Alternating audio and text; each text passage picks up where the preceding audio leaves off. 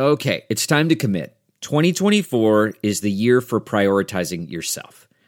Begin your new smile journey with Byte, and you could start seeing results in just 2 to 3 weeks. Just order your at-home impression kit today for only $14.95 at Byte.com. Byte clear liners are doctor-directed and delivered to your door. Treatment costs thousands less than braces, plus they offer financing options, accept eligible insurance, and you could pay with your HSA, FSA. Get 80% off your impression kit when you use code WONDERY at Byte.com. That's BYTE.com. Start your confidence journey today with Byte. Angie's List is now Angie, and we've heard a lot of theories about why. I thought it was an eco move. Fewer words, less paper. No, it was so you could say it faster. No, it's to be more iconic. Must be a tech thing. But those aren't quite right. It's because now you can compare upfront prices, book a service instantly, and even get your project handled from start to finish. Sounds easy. It is, and it makes us so much more than just a list. Get started at Angie.com. That's ANGI, or download the app today. On this show, I have talked at length about the importance of eating enough protein, but sometimes eating protein throughout the day can be a challenge. However, Wonderful Pistachios is one of the highest protein nuts and is the perfect addition to your day. Each 1 ounce serving has 6 grams of protein, over 10% of your daily value. It's one of the highest protein nuts out there. But that's not all. Pistachios are also known for their fiber and better-for-you unsaturated fats, which we all need in our diet. Wonderful Pistachios come in a variety of flavors and sizes, perfect for enjoying with your family and friends or taking them with you on your summer adventures. So whether you're dropping off the kids or running between meetings, fuel up with a healthy and tasty snack. Check out wonderfulpistachios.com to learn more about how these little green wonders can power up your day.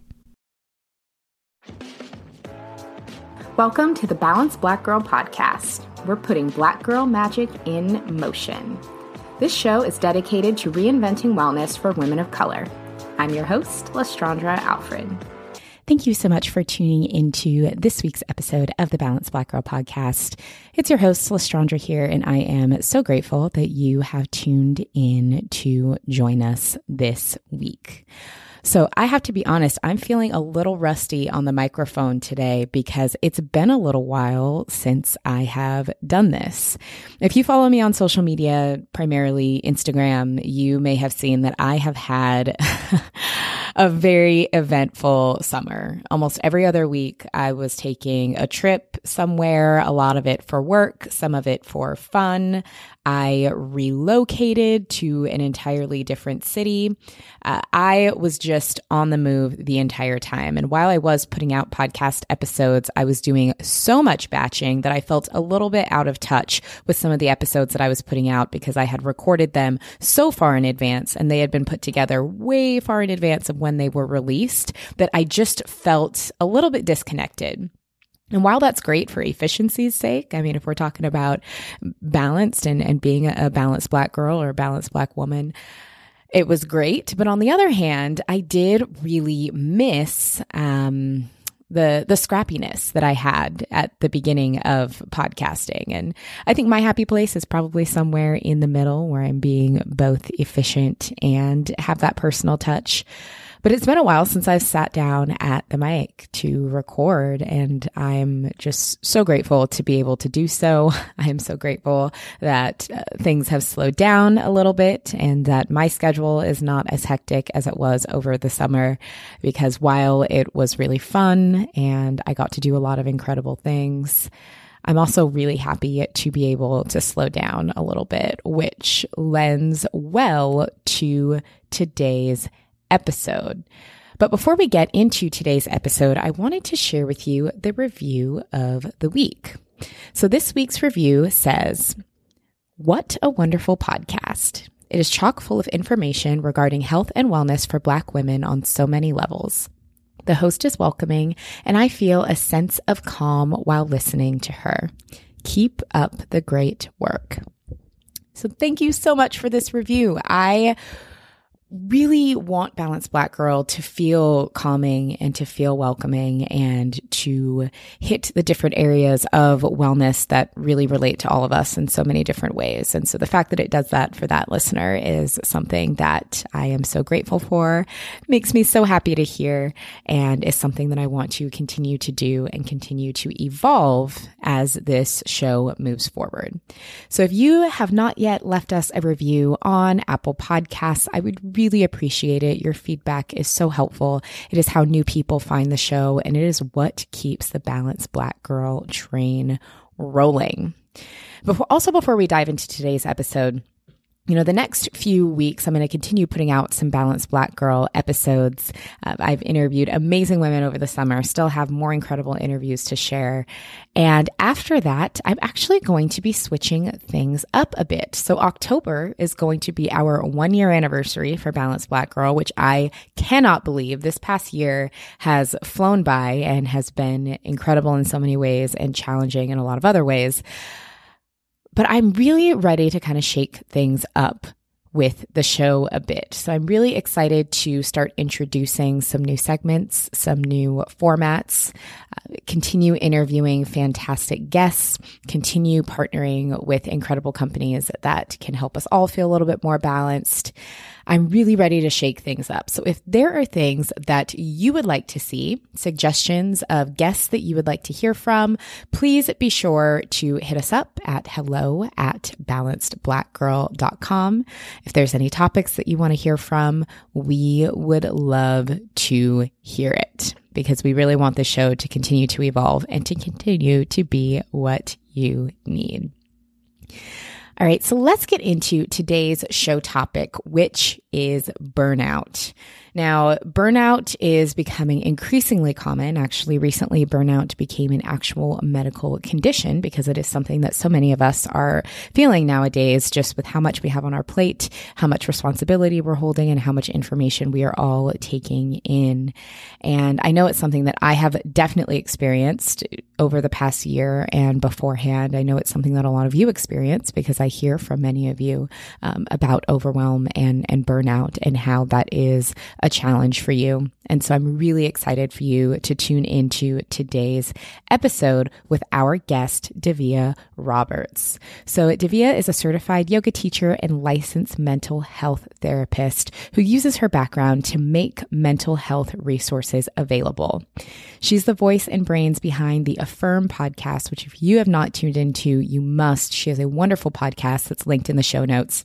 Davia is based in Washington, D.C. and spent years working as a trauma counselor, where she really witnessed the effects of burnout and secondary trauma firsthand in herself and with her colleagues, which inspired her to use her experience to shift toxic workplace culture to become informed about wellness approaches. So she is really an expert in helping people navigate workplace burnout and just overall burnout from either exposure to trauma or secondary trauma, as I mentioned earlier. And we just had such a great conversation. She is a wealth of knowledge and of information when it comes to mental health, specifically around navigating burnout. And something else that I really want you to listen out for in this episode is if you are someone who has not yet been to therapy because you feel like therapy isn't the right fit for you. Maybe you've heard of talk therapy and you're just not comfortable with the idea of talking to a stranger, which can be totally understandable. We talk a lot about the alternatives to talk therapy or other ways that you can benefit from therapy, other forms of therapy that you can benefit from, and how to find those types of therapies if talk therapy or if the idea of talking to a stranger just doesn't quite fit for you. I'm not going to give too much away because Davia does a far better job explaining all of these things than I do, but I know that you are going to love this episode as much as I loved being a part of this conversation. So without further ado, let's jump into our interview with Davia. So Davia, welcome to the show. I have been following your work for quite some time now. I'm so excited to have you on the show today. So can you tell our listeners who are just meeting you a little bit more about who you are and what you do? Oh, of course. And thank you for having me. So for those of you who may be new to me, my name is Davia Roberts, and I am a licensed therapist, and I'm a yoga teacher. And so all the stereotypes rolled into one, so very hippy dippy. I definitely started, doing therapy because I wanted to help. I wanted to help my previous students. I worked in nonprofits, and I was like, okay, we can do all this schoolwork, but this isn't enough if we're not addressing the entirety of who you are. Mm-hmm. And eventually, as I went off to school, my interest just shifted, and I started working with women, specifically women of color. And that's what launched the Redefine Enough wellness platform for women of color. And that led into the Affirm podcast and retreats. And there's all this information and just resources and content. So we weren't the ones kind of left on the outskirts of this, mental health and wellness movement. Don't get it twisted. Black women are definitely not new to wellness. Yeah. However, when it comes to mental health specifically, I think there's just been such a taboo that we haven't talked about it. It's been something that's been highly stigmatized. And I wanted my work to be able to bring Black women and other women of color into that fold and say, no, this is for you too. And we don't have to just be strong and deal with it and accept it as this lifelong burden.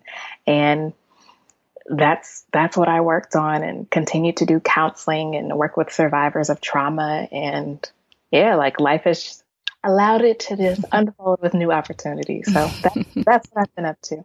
Wonderful. Well, thank you so much. And it is such important work that you do, especially around the conversations around destigmatizing mental health in our community are just so important. And I think that our generation is doing a lot of really wonderful things that maybe our parents and the generations before them, didn't necessarily have access to, or weren't necessarily as active in breaking down those stigmas as a lot of folks our age are. But there's still so much more that we can continue to do and talk about, for sure.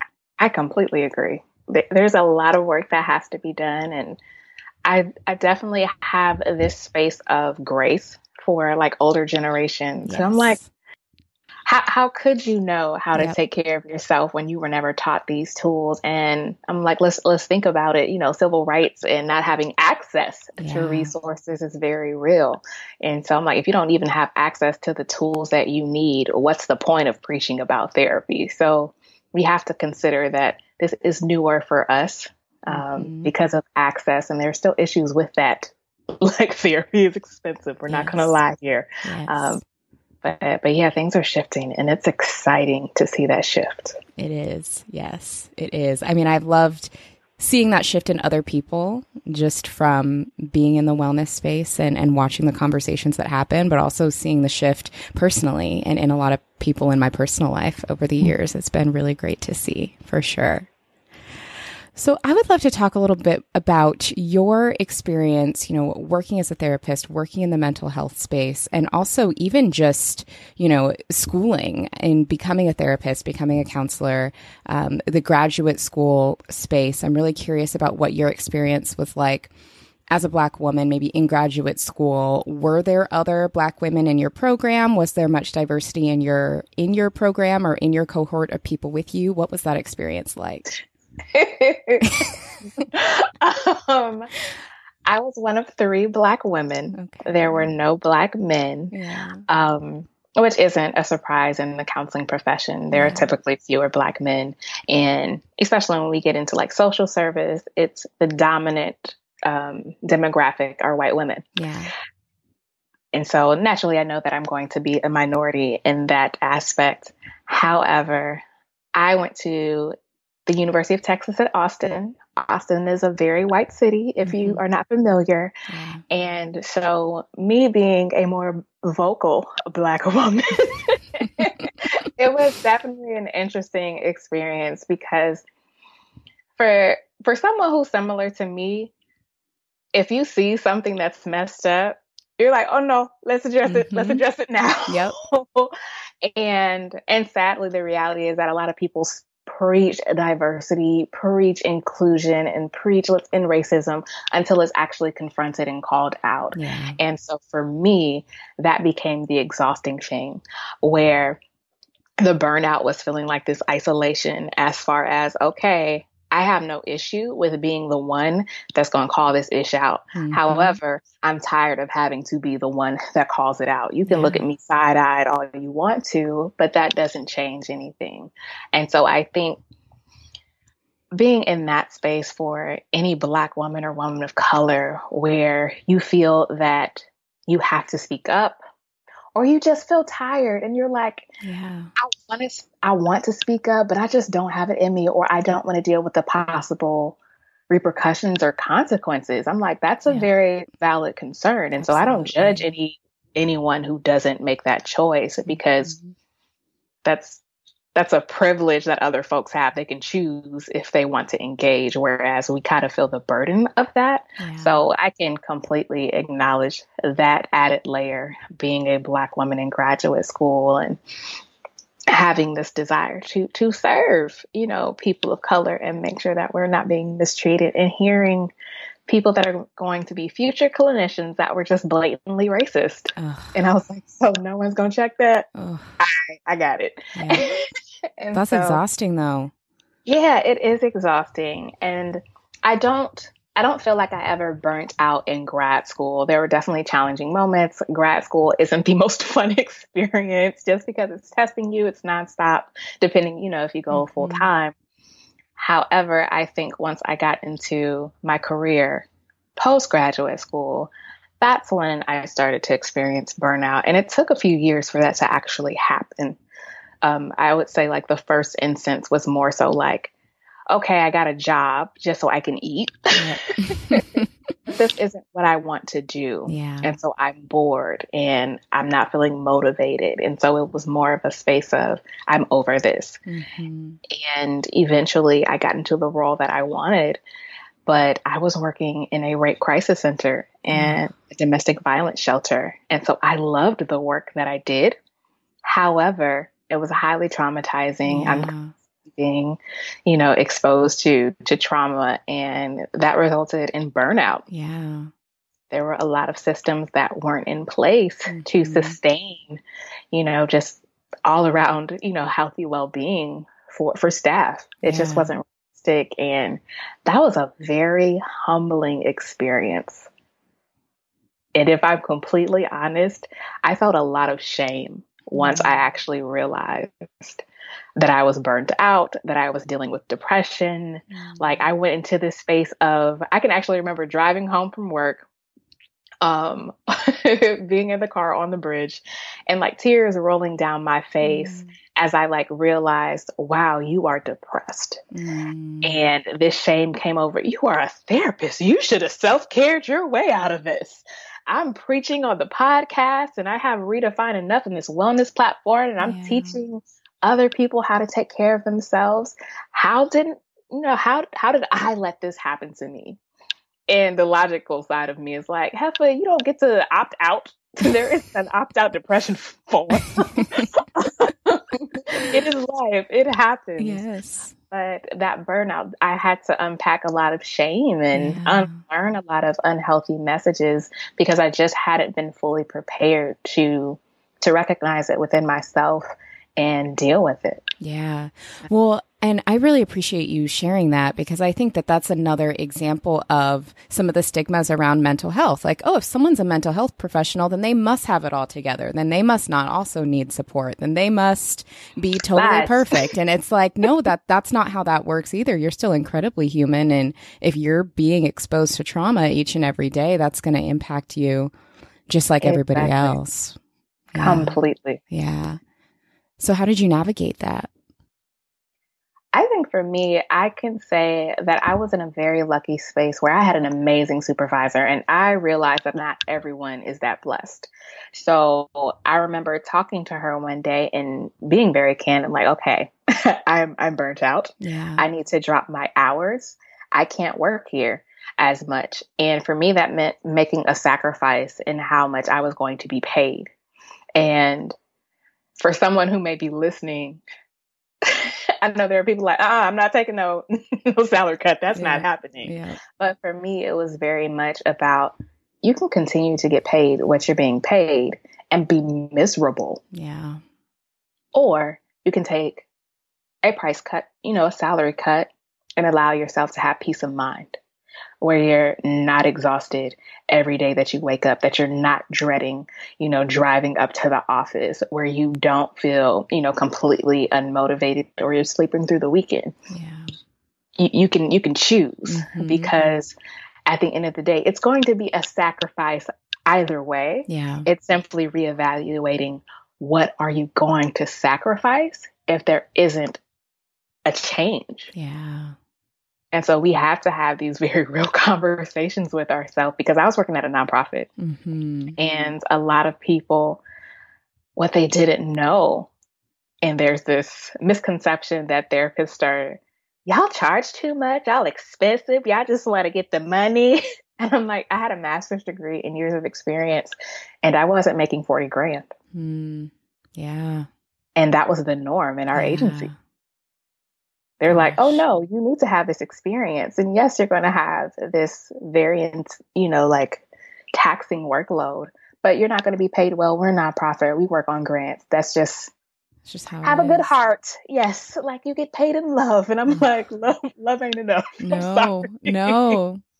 And so I understood that was going to be a big sacrifice for me, but it was something, my physical well-being, my physical health was important. My mental and emotional well-being was more important than that check. Yeah. I could rearrange things. I could reprioritize things. And I think for me, it was figuring out what's the most important. Yep. Even though it sucked, even though it was challenging, it was not an easy transition whatsoever. Sure. Yeah. That's what it consisted of, finding those spaces for me to step back in my professional role, but also being intentional about how am I restoring once I get home. Yes. Netflix and chilling ain't it. That's not restorative. Like I didn't gain anything from that down to my diet. It really took a lot of intentional practices for me to see a shift. Yeah. And I think that's what's important for people to remember. Like if you are burnt out, think about what sacrifices do I have to make in order for there to be a significant change in my life. Yes. And also recognizing it takes time. Yep. The moment you make a change in your life, you're not going to see instant results. It can take months for you to feel back to normal, and giving yourself that grace because it took a while. It's a process for sure. Exactly. Yeah, absolutely.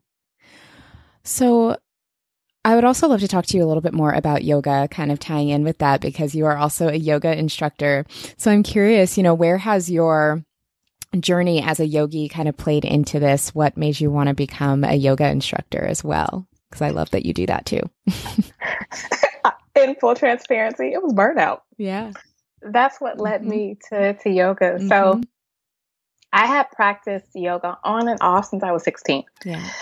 Found my brother's DVD or something like that and just did yoga. And eventually, because I was doing so many cases, I started to explore the idea of what can I do where I'm still working with clients, but I'm doing it in a way that restores me too. Yes. And I was like, girl, you can teach yoga. This is such a therapeutic practice. Yes. And I actually got approved for a scholarship from an organization. And on top of that, my supervisor provided a certain amount of reimbursement for me. So a significant part of my yoga training was already paid. And so I only had to pay a little bit out of pocket. So that was a blessing. But I ended up teaching yoga at the crisis center. And beautiful. It was a way for everyone to come together. And it was specifically for women of color. Yeah. And being able to hold that space, it was so transformative. It was so exciting for me to be able to do that and to be able to simultaneously heal with my clients. Yes. And so that was such an amazing process for me to be able to do that. And obviously not everyone can, just say, okay, supervisor, I'm dealing with burnout. Can I teach yoga? But I think the message in that moment is how can you create new ways to do what you're doing at your job in ways that are restorative or that excite you? Maybe you like to work with a certain demographic. Maybe there's a certain project that you want to work. Pitch those things so that you reconnect to why you chose this job, why you accepted this role. Because a lot of times we lose connection with our why. Why did we set out in this thing to begin with? What are we purpose for? And once you reconnect to that, and for me, it was my why is basically to be a vessel, to be a vessel of healing and trust and restoration for other women, specifically women of color. And I said, how can I tap into that in a way that allows me to be whole, allows me to actually just show up, in a healthy way? And I just had to get creative. And so I encourage anyone, what is your why?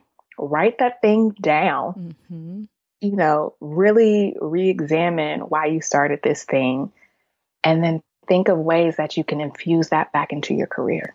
Because that is literally why I became a yoga teacher. I knew I needed something to reconnect me to my why so that I could be excited, about showing up, about being there. And that was such a boost for me. Yeah. Oh, that's such good advice, though, to reconnect to the why and to find ways to kind of integrate your own healing into that why is such good advice. Thank you. Yeah. So I would love to dive into talking about burnout and workplace burnout a bit more, because you do a lot of work in that space, which is really wonderful. I know that that's something that I think most people, not even just women, but right now kind of in our workforce, the way our society is set up with our constant accessibility to one another, it can be very easy to feel like you need to be on all the time or like you need to be working all the time. We're not necessarily in the healthiest space politically, a lot of corporations, all of these things that impact all of us. If there's someone who is in a toxic workspace, who maybe feels powerless in their ability to change the culture, who maybe doesn't have those supportive supervisors like you described earlier, and it's really impacting them, how do you recommend they begin navigating through that situation to get to a better space? And that is a great question. So I guess for me, it's kind of understanding like what is burnout, to begin with. And burnout is essentially feeling this state of exhaustion, and it has to be related to work. Now, it's one thing if it's, your family. I'm like, okay, that's not professional burnout. Burnout is this exhaustion. And I'm, in addition to that, like this cynicism, just like this negative outlook about just work and just, I'm not here for it anymore. It's that state of being, right? And like you mentioned, our society has really just, this capitalistic society is really focused about what can you produce, how fast can you produce it, and if you can't produce it at the level that we want, we'll get someone else who can. And that's that reality, is that we are human. And that does not allow us to be human. These are unrealistic expectations for what we can naturally produce. And for someone who's dealing with that burnout, who feels exhausted, and they're like, I slept 8 hours and I'm still tired when I wake up. I don't know what's going on. I'm like, okay, that may be a sign of burnout. Like you're physically depleted. That says, that's a moment that says, okay, how can we reevaluate? Once again, reconnecting to that why, getting creative. But what are ways that we can step back and say, what am I missing in this situation? But I would say for that person who is recognizing those signs of burnout, think about what you actually need in this moment. Do you need a lifeline? Do you need help on a project? Are you constantly feeling overwhelmed by your caseload? Would it be okay to say to your supervisor, hey, I noticed you added this, this particular project. I really want it to be great. Could I get an extension on this other thing that I'm also working on? I want to make sure that I'm not doing a rush job on any of these. And being able to advocate for our needs. It's uncomfortable. It's something we're not necessarily used to doing, but if we're going to have a shift, instead of waiting for it to get to the point where we drop the ball, we can be proactive. And it's not a thing that we're failing if we drop the ball. If we have unrealistic caseloads, it's like, well, of course, it was bound to happen. Yeah. Something's going to slip. However, if those things are happening, taking the time to say, I need an extension.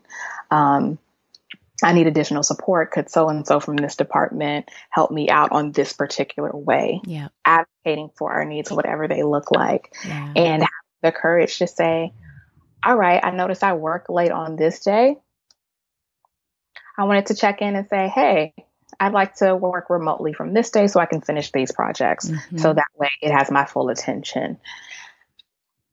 Because at the end of the day, sometimes the people in our environments are going to continue to add things, especially if you're a high achiever. There are studies that show that supervisors will continue to burn out the high achievers. Why? Because they're like, okay, the difficult case should go to the person that always performs the best. Of course, I'm going to give it to you. Exactly. But then you're burnt out because you're like, wait a minute, why do I always get the hard cases and the hard projects? Like, I want a break. And so maybe taking that time to pitch a project that you're actually passionate about instead. And saying like, okay, I notice I keep getting these difficult projects or these type of projects. Would it be cool if my next one aligns with this? We have to be able to advocate. And I recognize that sometimes our advocacy goes unmet.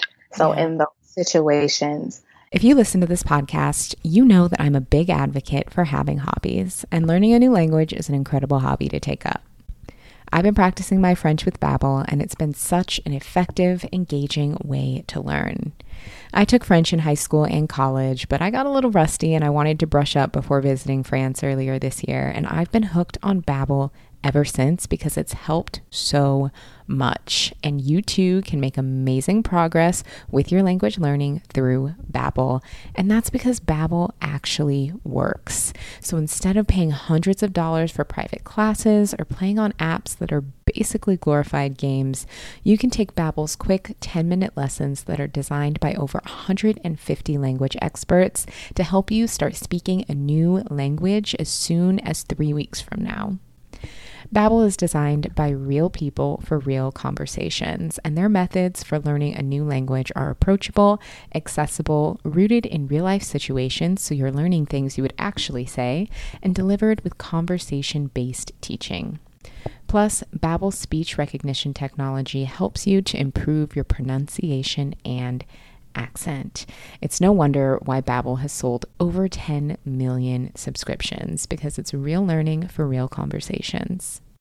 And they're offering a special limited time deal for our listeners to get you started right now. So you can get 55% off your Babbel subscription only for our listeners at babbel.com/balanced. Get up to 55% off at babbel.com/balanced, spelled BABBEL.com/balanced.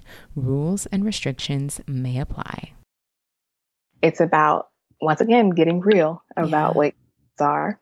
Is this a place that you need to stay in? Because if an environment is toxic, and it is a place where, regardless of your self-advocacy, regardless of your self-care and your intentional practices to take care of yourself, it's still wearing you thin. It may be time for a career pivot. It also may be time to get on LinkedIn, Indeed. Start shopping around for some other options, because I love when people say, well, I want to be with this company forever. This sounds harsh, but it's reality. These companies will replace you. Oh, yeah, it's true. And that's just the reality. You are replaceable. Like, you as a person, no, you're not, but your role is replaceable. Let me say that. And I want to make sure that you are your priority, because at the end of the day, if you are not good and you are burnt out, you're not well when you go home. You can't show up well in your relationship. You can't even show up well for yourself. You're not finding joy. You're not dancing. You're not at peace. And is your paycheck worth your peace? Oof. And so that's a good one. We have to ask, because we've been told, especially, Yeah. with older generations who have stayed in their jobs for 20 years, Yeah. their dedication was to that job. Yeah. But traditionally, with that older generation before us, they didn't find their job as their purpose. Mm-mm. Our generation is like, my job has to align with my purpose in this Yes. world. Yes. The old generation did not. And Nope. so we have this additional emotional attachment to these roles. And we have to also consider, you don't have to live your purpose in your career. Your Yeah. purpose can show up in so many other ways. It does not have to be attached to a paycheck, Yes. to a specific title. Our purpose and just our life alignment does not have to be attached to a career. Yes. And so allowing yourself to explore other avenues to connect to that, whether it's through volunteering, having like a part-time job or a side hustle, let that show up. Yes. Maybe you recognize that this isn't going to be the it career, and that be okay. But you take the time to find joy in other ways, whether it's volunteering, being a mentor, maybe you create art and you vend on the weekends, whatever that thing is. It's about you redefining what you need, because it doesn't have to be found in one career. Absolutely. Sometimes we just get so attached to what we think others want for ourselves, Yep. or this image that we have to maintain. Yep. And the reality is we are more attached to that than our own peace. Yes. And once again, it just goes back to this idea, paycheck or peace. Which one do you want? Yeah. Because you can stay in this burnt out space, or you could take a risk, because it is a risk and it is a privilege. If you are a single mom, the amount of privilege that it takes for me I quit my old job as a counselor and started doing mental health consulting. Yeah. That's a privilege. I don't have kids. I ain't got to worry about nobody but me. So I recognize that as a beautiful privilege for me to have, but they're going to be risk regardless. Yeah. And so figuring out, what are you willing to risk and detach yourself from? Yes. What are some things that may have you stuck? And what are you willing to be flexible on? Are you willing to take a lower salary? Are you willing to work more hours for maybe the first 6 months of a career change? What are you willing to do to get you the life that you want? Not the career, but the life that you want. Yeah. Yeah. And there was something that you said in there that I would love to just really make sure our audience reiterates. And it's something that's been top of mind for me personally recently, is really detaching who we are from what we do and not finding our full identity in what we do. I am working with a few coaches in a few different areas. I have a life coach I'm working with, a business coach I'm working with. And at one point recently, both of them asked me either, what do you like about yourself outside of professional accomplishments, or what are you proud of yourself for outside of what you do? And they asked me that, and I'm just like, I don't know. I don't know how to detach who I am from what I do. And I realize, that's a problem. But so many of us do that. So many. Yes, Lord. Yes, we do. Yeah. And I have to admit, I'm totally guilty of that. Yeah. I am. And it's funny, I had a past supervisor say it. He was like, Davia, you are a purpose-driven person. He was like, whatever you do, you desire for it to be attached to your purpose. Yeah. And because I have, like you said, an attachment to making sure that I'm living with purpose, I'm not just doing meaningless stuff. Exactly. That can overwhelm my identity. Yep. And unfortunately, that means those achievements become my identity. What am I doing in the world versus how am I being in the world? What is my character? What is my integrity? Who am I when those things don't happen?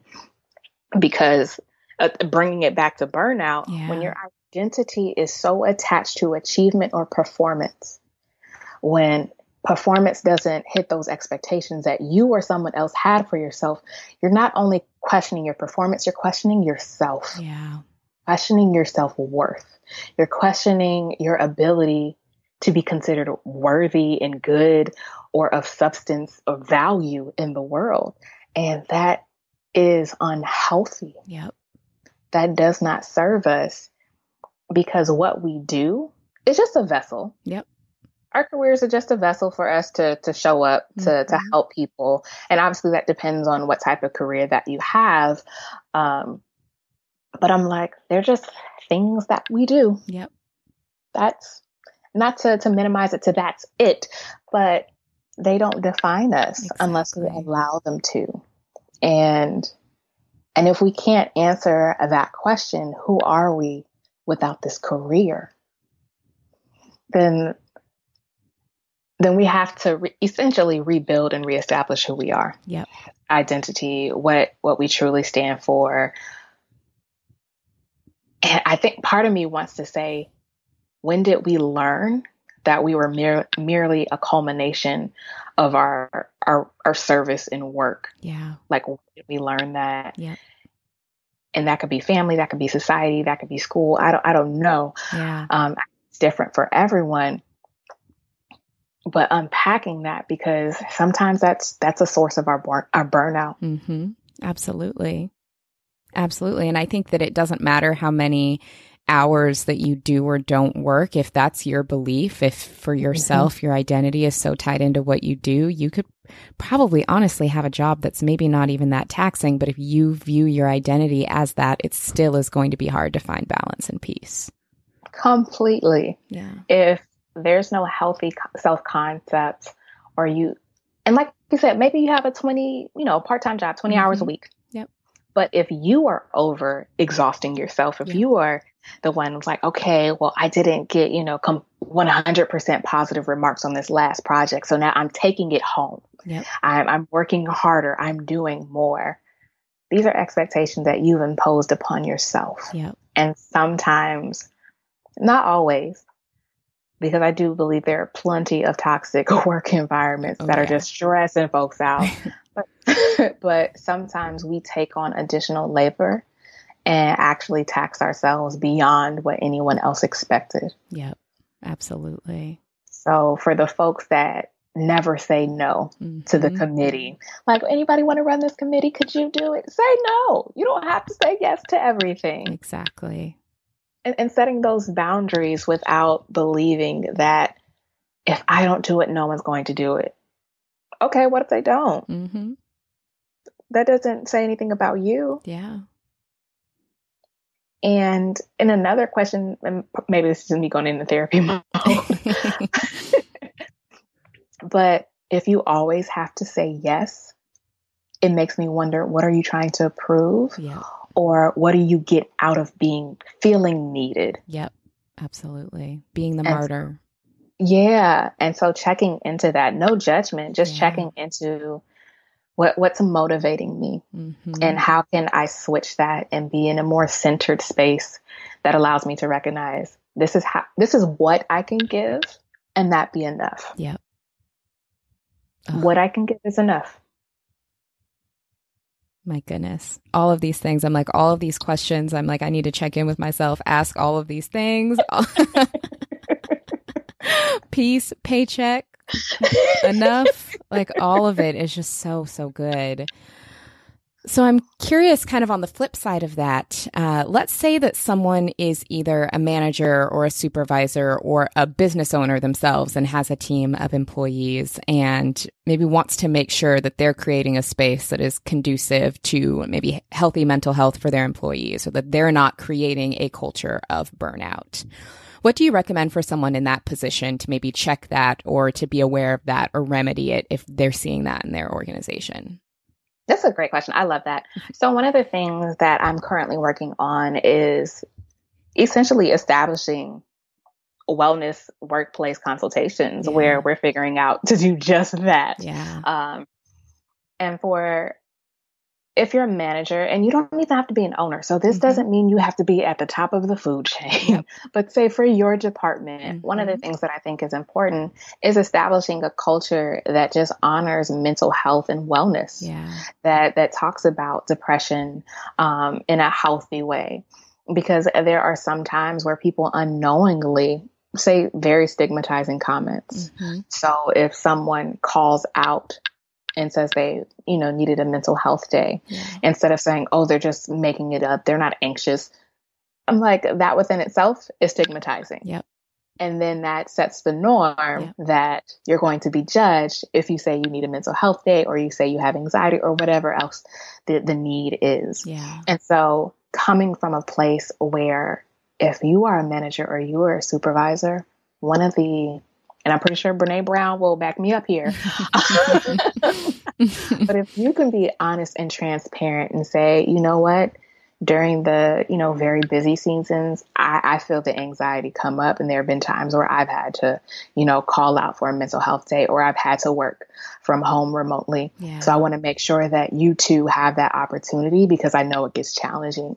Yeah. If you're feeling overwhelmed, let me know. I want to make sure that you're getting the support that you need, making sure that you're mirroring what you say is safe for other people to do. Yes. Because if I don't see my leader doing it, I don't truly believe it's okay for me to do. Yes, that's true. And not waiting for someone to be burnt out, checking in, even if that means just doing an anonymous survey, like how are we doing? Doing that quarterly, whatever the case is, making it normal for people to just say, hey, I need extra support, and not waiting for them to reach out to you. Yeah. So saying, do you need help on this project?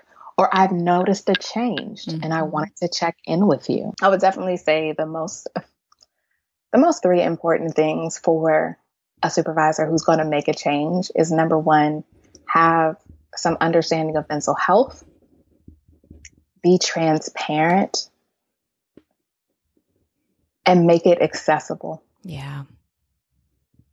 Make it accessible. We shouldn't have to earn a mental health day. Yep. Such a good point. Simply make it accessible. So important. So I would also like to talk about just different mental health resources for folks. We did touch a bit on some of the stigmas around mental health, and on your podcast, you had an episode that I really loved, and we will make sure that we link Affirm podcast in the show notes so you all can listen. Also, the Patreon, so that you can go support the Patreon to help keep the show going, linked in the show notes. Yes, that's what we're here for. That is what we're here for. We will have all of that linked in the show notes so that our listeners can go support.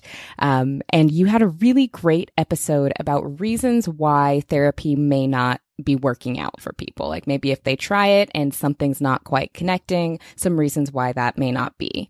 And one of the reasons that I really, really thought was great that I would love to talk more with you about is about talk therapy. Most people, when they think of therapy, think about just sitting on a couch, talking to someone about their problems, and that's it. And that is just kind of the tip of the iceberg when it comes to therapy. So I would love to dive into that with you. If someone maybe feels like talk therapy is not a good fit for them, what some of the other options are that they could seek out as a resource. Yes.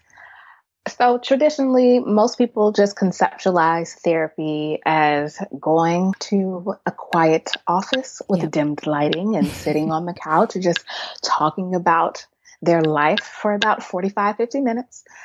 But I'll be honest, that doesn't work for everyone. Yeah. Not everyone naturally trusts sitting and sharing their life with some stranger. Yeah. Or maybe you had a very traumatic life experience and you just don't have the words to share it. You're not comfortable just verbalizing. The idea of having to say it out loud is overwhelming. And so I think for folks who are in those situations, or even if you're just tired of talk therapy and you're like, look, I want to try something new. Mm-hmm. There are some other options that I love. And so I'm going to give a quick little rundown. Perfect. I would say art therapy is an amazing option. It sounds exactly like what it is. It is working with a therapist through painting, through drawing, sculpture, maybe photography or collages, to essentially use that art form to express the feelings or the experiences that you've gone through. It's not about, making this piece that can go into a museum. Yeah. That's not the purpose. The purpose is to actually express yourself uncensored and allow the art to speak on your behalf. And for folks who just I just can't put it into words, I think that's a great place because a lot of kids do really well because naturally they just don't have the words. Yeah. But for someone an adult, it's a great way to get out of your head. Yeah. I would say another one that's great for getting out of your head is sand tray. And it sounds exactly like what it is. It is a tray full of sand. Yeah. You're not going to get in it. It's not like elementary school, like getting into the sandbox. That's not what we're doing. Instead, you take figurines and you use figurines inside the sand tray to express a certain life experience. I've done it personally with a therapist where we would talk about, okay, in this situation, how did you feel? Yeah. And instead of me saying, well, I felt upset. No, I would then take different figurines in the room and place them in the sand tray. Yeah. And there were some times where I was really defensive and I was like, I don't want to talk about my feelings. This is stupid. But I would put them down and be like, all right, I'm done. And then my therapist would pull on different themes and things that she saw. And so even subconsciously, I was expressing my feelings, even though I was being defensive, even though I didn't want to do it, where maybe I had guards in front of me. Yeah. And at the moment I was like, okay, this is big. Okay, just put that down. Yeah.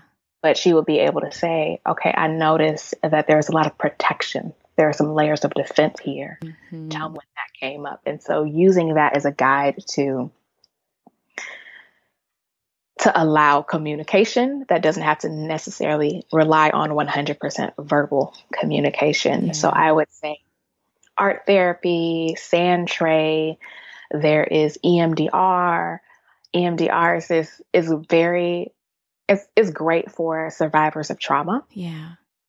And you do have communication that happens. So it's not in silence. There is verbalizing that happens. We have to establish like, okay, what is the incident that we actually want to focus on, processing.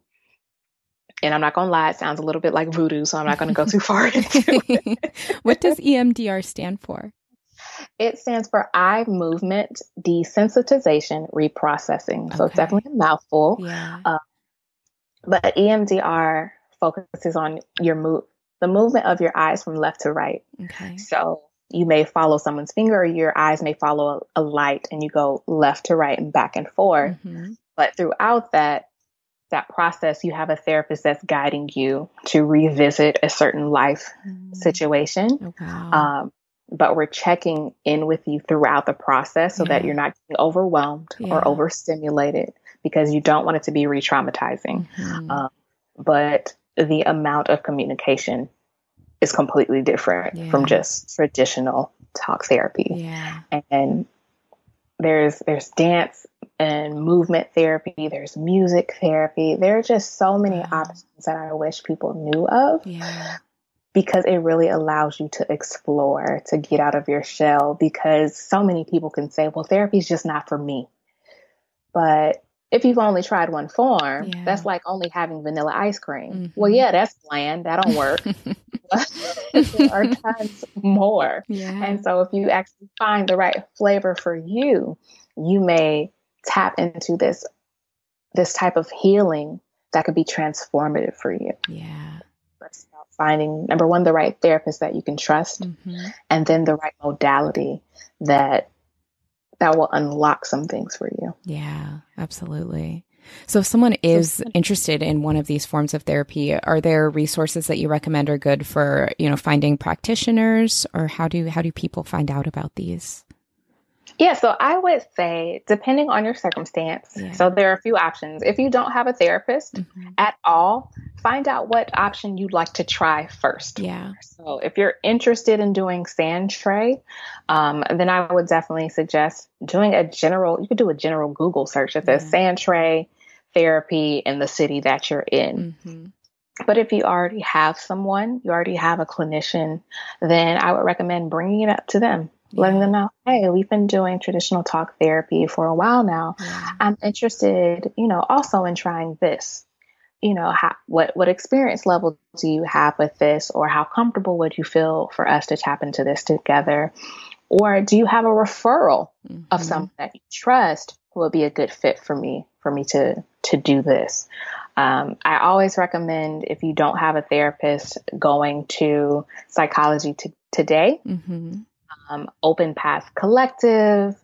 There is therapy for Black girls, therapy for Black men. There are so many different options out there. And I know that price can be a concern for a lot of folks. Yeah. And so asking for sliding scale options, and I'm pretty sure that you've had a whole episode about this already. But just making sure that you're just kind of advocating and ask all the questions. Therapists tend to have a free 15 to 20 minute phone call consultation that they'll offer where you can say, hey, do you have experience with this? I'm interested in trying art therapy, or I'm interested in trying movement. Ask those questions before you sign up and have your first session. Yeah, absolutely. That's a really great point. And I'm glad that you said that, because I think too, it's really important to, when you're looking for a therapist, really any kind of care provider, to also kind of interview them a little bit, really ask questions and be pretty clear on what you'd hope to get out of it and their experience level, so that you can really advocate for yourself when you're seeking treatment. 100%. I will completely say, when folks have told me that a clinician did not offer a free consultation and that their consultation was $200, I was like, you run. Yeah. You run. That's a red flag. Yes, that's a red flag, because at the end of the day, what's the point of you opening up and sharing your entire life in a session? And for some folks, one woman told me she paid over $250. I was like, you paid over $200 something. That ain't cheap at all. And then you didn't even work with this person. I'm like, your time and emotional energy and investment that goes into that is a lot. You can't get that back. So if someone says that they're not even able to do a quick phone call with you, and don't get it twisted, they're not going to be on the phone with you for an hour. They still got clients. All right. And that's not a therapy session, the consultation. Exactly. It's more so you can understand their background and see if they're a good fit. Correct. Yeah. That is what it's about. It is not a counseling session. It is determining, would we even be a good fit? Because there are folks that have loved the idea of working with me, but I'm like, if you want to talk about eating disorders, I'm not the one for you. You may like my personality, but that's not my background. And I want to make sure that you're getting with someone that can actually support you the way that you deserve. Yeah, totally. Absolutely. Thank you so much for that advice. And we'll also make sure that we have those resources for Psychology Today, therapy for Black girls, linked in the show notes to make it easy for folks to find practitioners in their area, for sure. So let's get down to our last couple of questions here. Just a few more things that I would love to chat with you about. So recently you announced that you were ending your platform, Redefine Enough, which was wonderful. You had an amazing, it was about 4 or 5 years that you ran Redefine Enough, which is an incredible platform. That you're sunsetting it. So I would love to know what is next for you. What can we look forward to? Well, it's interesting because I never had intentions of starting Redefine Enough when I left grad school. And so I don't place a limit on what's next, but at the moment I can say that I am currently doing a beta program specifically about burnout for professionals and, entrepreneurs and side hustlers, because I've experienced burnout. I know how debilitating it is. I know how it affects your mental health and your physical health. And so I want to make sure that we have space to take care of ourselves beyond the generic self-care speech. Yep. So I'm working on a beta program currently for that. So I'm excited. And I'm also working with agencies and corporate work environments and nonprofits around that same thing that you were talking about, having those wellness workplace consultations and figuring out, okay, what are the common things or challenges that are happening, and how can we truly transform this environment so that people feel excited to be here, feel purposed to be here, and have the resources to succeed. And then, the same old me running my mouth and speaking with colleges and universities about mental health and wellness. So important. That is what I truly believe will be a forever theme in my life, because I'm just passionate about About people healing, specifically people of color, and making sure that we know that we deserve this. It is possible. It can happen for us. Yes. Intergenerational trauma is real, but we can be the generation that changes that. Yes. Oh, I love that. And I'm so excited to see what comes from the work you're doing, the beta testing, the program about burnout. I'm excited to see what comes of that for sure. Thank you. Yeah. I will definitely keep you updated. Yes. When the Woo-Saw intensive is complete. Yes. So. Amazing. So I'm excited. Amazing. Well, my next question is, what does being a balanced Black girl mean to you?